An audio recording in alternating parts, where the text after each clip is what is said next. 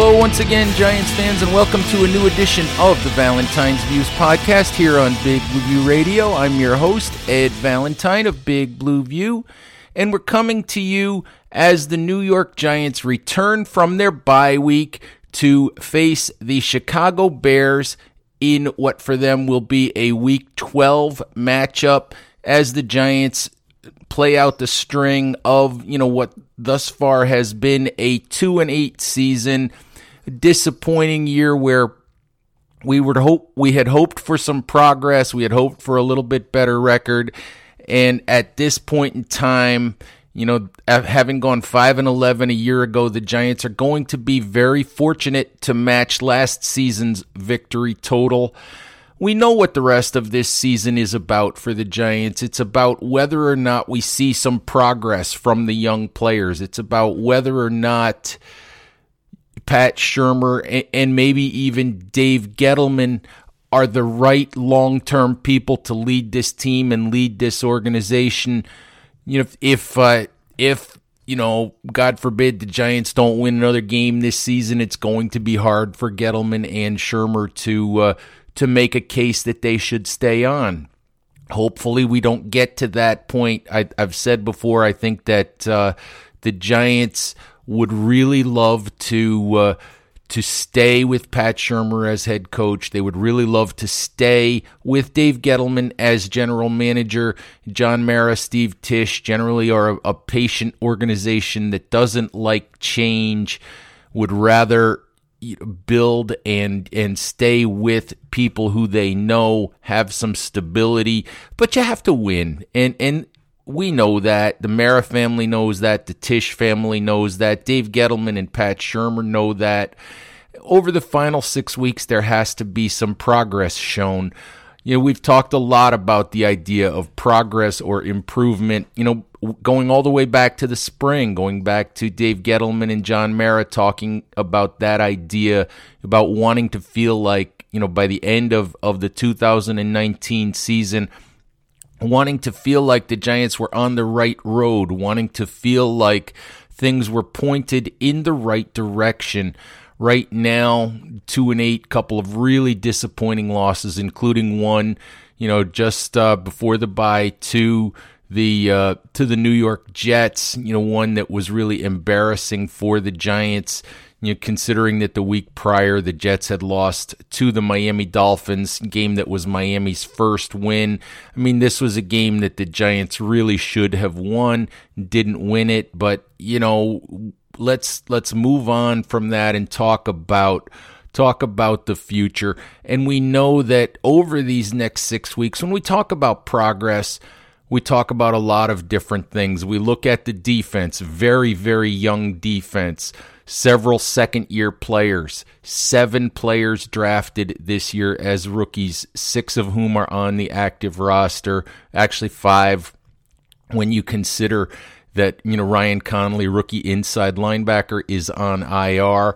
So we're looking at a group that we knew would struggle, we knew would have some growing pains, but hasn't really seemed to make the kind of progress you'd like to see them make.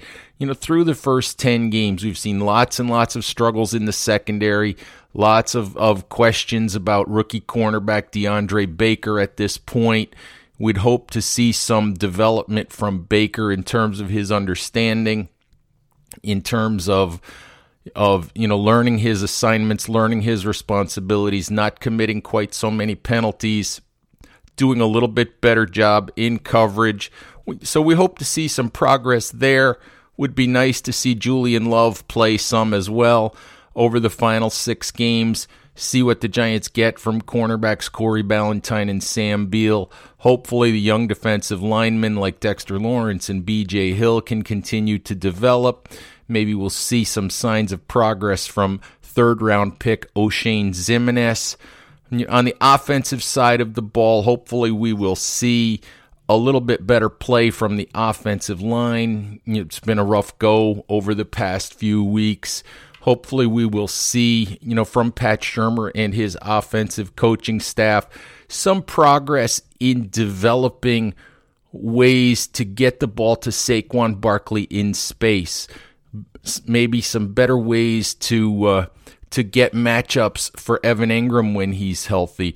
The Giants have been handicapped somewhat this season by injuries, obviously, to Barkley and Ingram and Shepard, and by Golden Tate's suspension, but we've been over it at Big Blue View a number of times, especially when it comes to Barkley, that we feel like there are times when the Giants don't use their best player very well, and that's not simply a matter of not getting him the ball, it's how they get him the ball. It's the type of situations in which he's handling the ball. And would love to see some progress in Pat Shurmur and the offensive coaching staff finding some better ways to create space for Saquon Barkley. I don't care what the situation is. I don't care how healthy he is. A player of Barkley's caliber should never, ever go through a 13-carry, 1-yard performance like he did against the Jets. So hopefully we'll see some progress there. But realistically, Pat Shurmur knows, we all know, Dave Gettleman knows, John Mara knows. Realistically, progress comes down to the development of rookie quarterback Daniel Jones. We've said many, many times here on the show and in writing at Big Blue View that Pat Shurmur and Daniel Jones, their legacies are tied together. Shurmur will succeed if Jones succeeds. Jones will not succeed unless Pat Shurmur coaches him properly, unless Shurmur uses him properly, unless Shurmur uses the weapons around him properly, and unless the Giants continue to put additional pieces around Jones over the next couple of years. So those two guys are tied together. You've listened to me talk about the things that we'd like to see from Jones. You've listened to and heard from quarterback guru Mark Schofield, who does some fantastic work for us and for several other places around SB Nation. Talk about his opinions about Jones, what he would like to see, and we will continue to give you as much as possible about, from Mark, from myself, from Chris Flum. But I thought that today, as we sort of turned the page and looked forward to the rest of the season, that we might get some opinions, some thoughts from another voice. So I turned to quarterback guru Tony Racioppi, whose name you might remember because Tony happens to be the off-season quarterback coach for former Giant quarterback Davis Webb.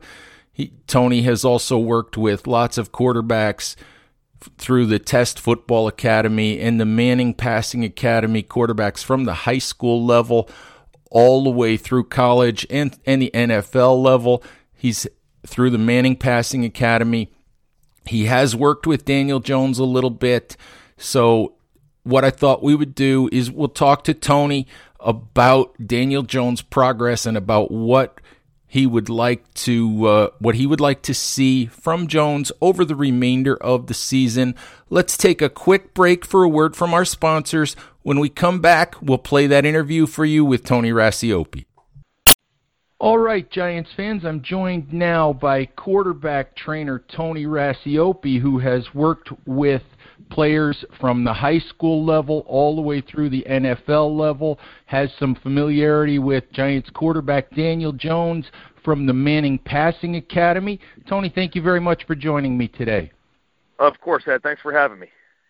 Hey, so obviously, I asked you to come on. There's 6 games left in the Giants season, sort of take the temperature of Daniel Jones a little bit, as he works his way through his first year with the Giants. I guess we need to start with this, Tony. Where were you on Daniel? And I know you've got, some background with him. Where were you on Daniel as far as his ceiling, maybe what you thought of him as a prospect, coming out of Duke and when the Giants selected him? Well, obviously, I have experience with him. I got to work with him pretty good for 4 days at the Manning Passing Academy. And again, it's not just, the quarterback stuff and seeing him throw the ball. You spend all day with those guys. So you get to see their personality. You get to see them, how they interact with each other. You get to see their character a little bit. You get to see, their work ethic. You get to see and spend time with them just as people. So, obviously after doing that, for me, he checked every box. He's a big kid. He's athletic. He can really spin the ball. just a class act. Again, off the field, says all the right things. He's a kid that you want to be the leader of your franchise. So I was very high on him. I could see him going in the first round, which obviously he did.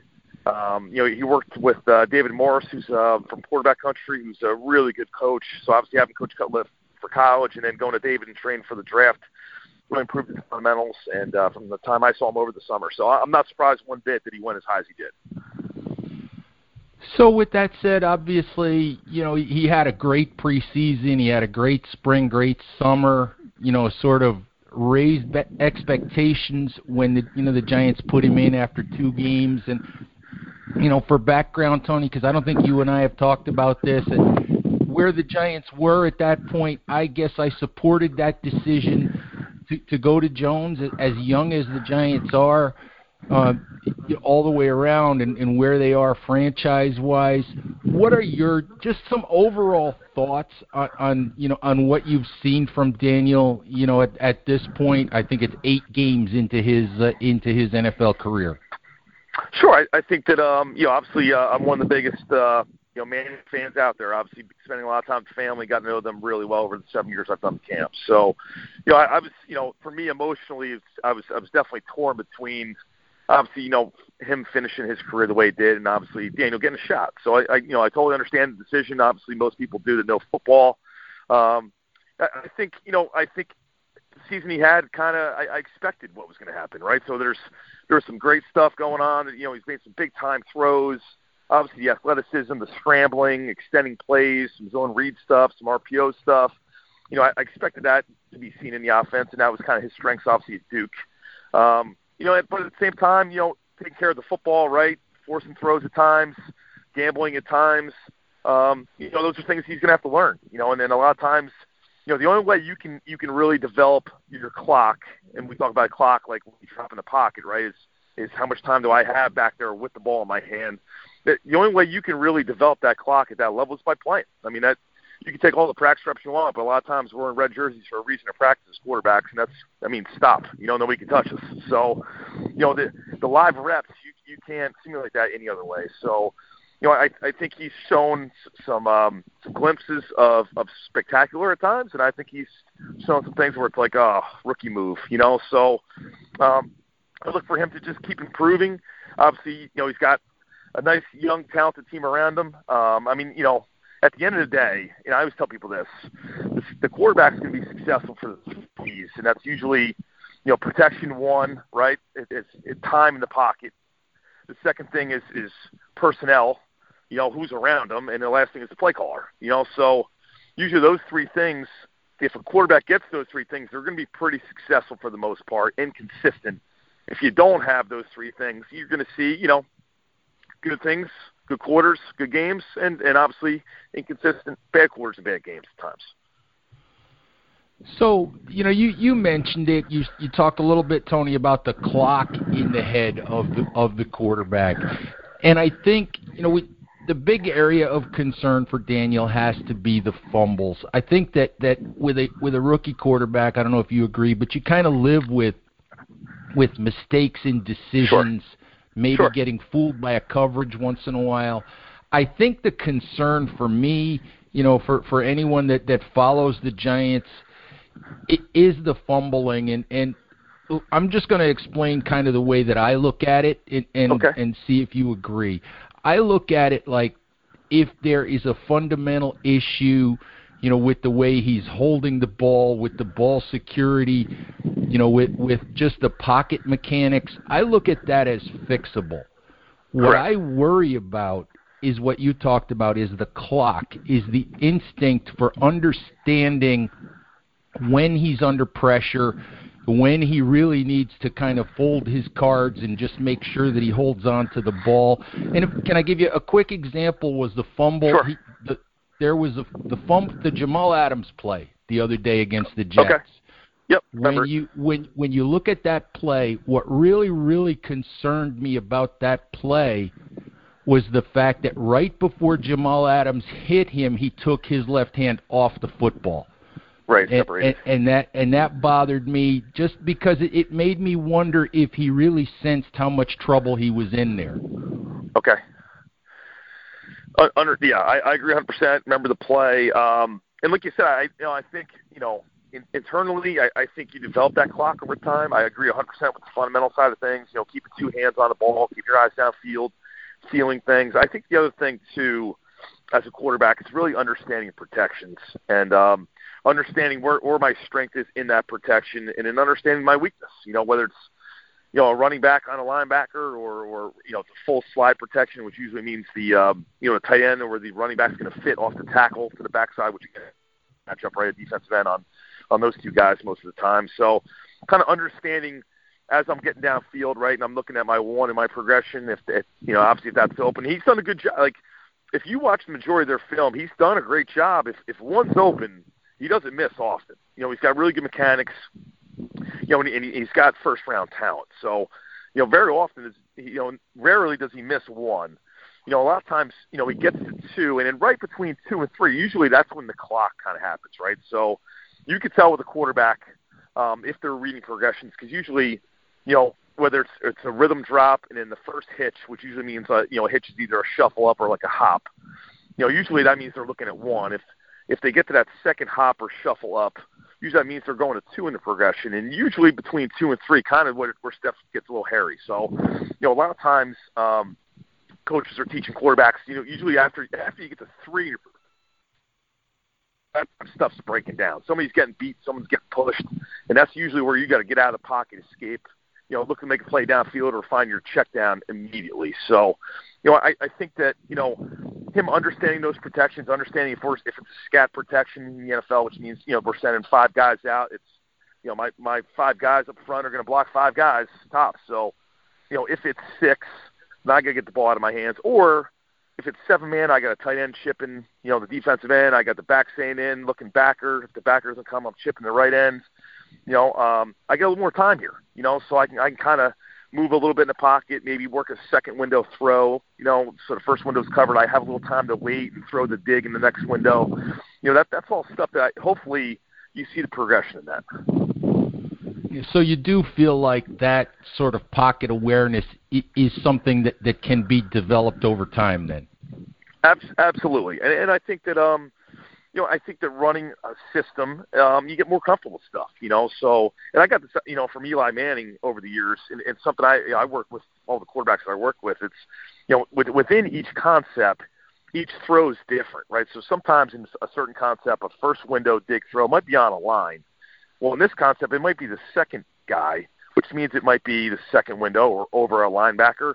And just understanding, within each play, where each guy's going to get the ball and what kind of throw it's going to be. And understanding if it's not there, like you said, check it down, get the second and short, get the third and short. And I think that's the biggest thing he'll learn, especially on the early downs, is get the ball out of your hand. You watch, you turn on the Patriots film and you watch Tom Brady a lot of times on first and second down, he comes off a play action or a quick drop, and if it's not something downfield, the alert that's there, the home run shot, he's, the ball's to the running back or the tight end or one of those slot guys for 5-6 yards, and he's sitting in second and 3.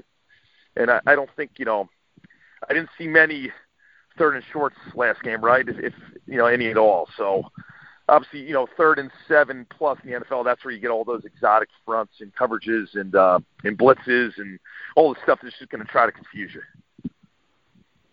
There you go. And that leads me to something else that we need to talk about.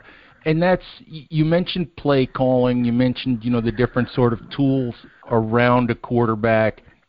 And we know that Daniel hasn't really had his full complement of weapons. I don't think Saquon Barkley's been healthy, most of the season. Evan Ingram's been in and out of the lineup. Right. Golden Tate was suspended. Sterling Shepard's been out of the lineup more than he's been in it. So, those are what they are. The thing that I think is really going to determine the Giants' future over the next couple of years is really the relationship at this point between Jones and Pat Shurmur.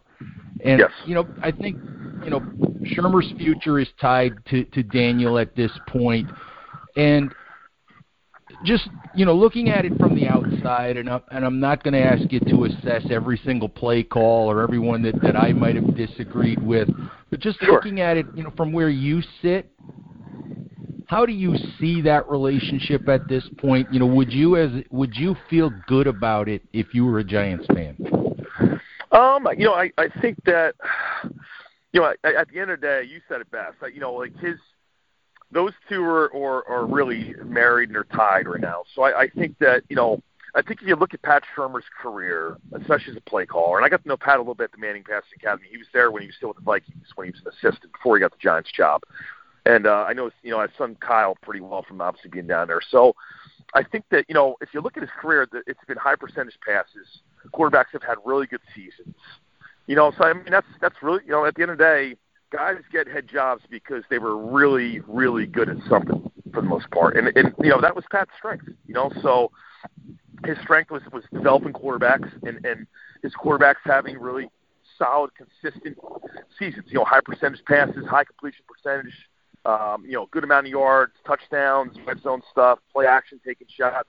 I mean, you said it best. I mean, it's really, from a play calling standpoint, I'm okay with what they've done, for the most part. I mean, obviously nobody's thrilled, but when you don't have all your toys, it's hard, So, and again, I know Evan Ingram well, I know Saquon well, I know Sterling Shepard well. They're guys who I've worked with in the past year, and they're friends of mine, So I talk to them on a daily basis. I mean, not having those guys all together, it's been tough, So, and especially, Sterling, I watched obviously the Tampa Bay game and watched a lot of the All-22, and people ask me why did he played so well for his first game? And if you watch that tape, I mean, Sterling Shepard is creating 6 yards of separation from the nickel, whoever's covering him on 3rd and 7, 3rd and 9, 3rd and 4, all the big time situational stuff, red zone, where they played some man free, and they, Sherman did a nice job putting him in as number 3 in the trips look, so he's manned up on a safety, so those kind of things, not be able to run the ball, right? So play action game's kind of out. Obviously Saquon, last year had a great year as far as catches and yards on the underneath stuff. It's going to be interesting because if they could put the full team together, right, healthy, and develop the quarterback, I mean, they should be pretty good. I mean, obviously the tackles have not had a great year this year, from a protection standpoint. But at the end of the day, if they could put the best guys out there together, right, and develop Daniel, we should be sitting in a pretty good situation next year. That is what Giants fans are hoping for. It's painful right now because I think everyone would agree that you'd like to see a couple more victories. You'd like to see a little bit more on-field progress. But in some ways, it really is, for the Giants, all about 2020 and beyond. So last question for you, Tony. The Giants have 6 games left. I mean, we may have already covered it, but what, if anything, would you really like to see from Daniel, over the final 6 games, that shows us some progress? Well, I think that, ton of things that, if I'm a fan, and I am, I'm a Jersey guy, so, I'm a Giants Jets guy. You want those guys to do well. It's, the state just feels better. Mondays feel better when those guys win. So, I think, at the end of the day, he's shown glimpses. He does a great job at trusting receivers. He's made plays with his feet. He's fired balls in windows on third downs and really tight spots. Just more consistent stuff, better decision making. And at the end of the day, if you take the fumbles out of the equation, I think it's been a pretty good year, right? For him, obviously we want to win more, and whatever 2-7, wherever they're at right now, it's not remotely where they want to be at all. But if he learns to take care of the ball a bit better, speed his clock up a little bit, understand protections, understand if it's a 7-man, if it's max, or if it's 5, how to move in the pocket, ball out, take your check down in early downs to get ahead of the sticks, and get in the red zone and make some plays. He's tough in the red zone because he throws a great fade ball. He trusts his receivers, but at the same time he can move. So a lot of teams that when you get inside that 20 like to play man free, well, you second guess it because he can run. So, worst thing you can do is have those linebackers follow, tight ends and running backs out of the backfield, and all of a sudden field he takes off on quarterback draws or understands and sees the middle kind of open up and take off. So, I think, he's going to work knowing him. He's going to get after it. He's going to study. He's going to study himself. A lot of times, as you get through the season, you see your own tendencies, right? So, that's another conversation for another day. But usually, you see the second year, either you see a big jump by a guy because of all the experience he has, or sometimes, you have that sophomore slump because now there's a season of film on you that defense coordinators have, and they're going to break down all your tendencies, how you throw to the left, how you hitch in the pocket, or you patter with, your top hand patting on the ball, what your weaknesses are, really, and they're going to try to obviously, work towards those things. So, I'm excited for them. I'm excited for that. They're a young team, so you look for progression, right? You look for, 2-7. Hopefully next year they're sitting at 7-2 or 8-1 or 9-0. So. All right, Tony, thank you very much for spending some time with us. If you want to let people know, where they can find you on Twitter and what you've got going on, go ahead. Thanks, Ed. Well, I appreciate you having me. It's always fun to talk ball. So Twitter, I'm Tony Raz, Tony, Raz, RAZZ03. That's my handle. So again, I'm up at Test Football Academy, which is in Martinsville, New Jersey, where again, I train high school kids, college kids from the Northeast for the most part, and then obviously guys for the NFL draft as well as NFL guys. So look for us, check us out. We do a great job obviously with the combine stuff. So December, January, February, we'll definitely have some guys kind of popping in and out. You'll see get drafted. So thanks again. All right. All right. Thanks, Tony. All right, Giants fans, our thanks to Tony Racioppi for joining us, for giving us his insights into rookie quarterback Daniel Jones. We'll have plenty of shows for you the rest of the week as we get ready for the Chicago Bears. Please also, if you haven't listened to it, on whatever your favorite podcast application is, check out the show that we posted on Sunday with former NFL Executive of the Year Jeff Diamond, as he spoke about the job that Dave Gettleman and Pat Shurmur have done, what their futures might be, what the Giants' future might be, his thoughts on Daniel Jones as well. That I thought was an excellent, insightful interview. From someone who has sat in the chair of having to make decisions about an NFL team, about an NFL roster, about NFL coaches. So hopefully, if you haven't listened to that, I hope that you will. All right, Giants fans, thank you very much, and we'll talk to you soon. Bye-bye.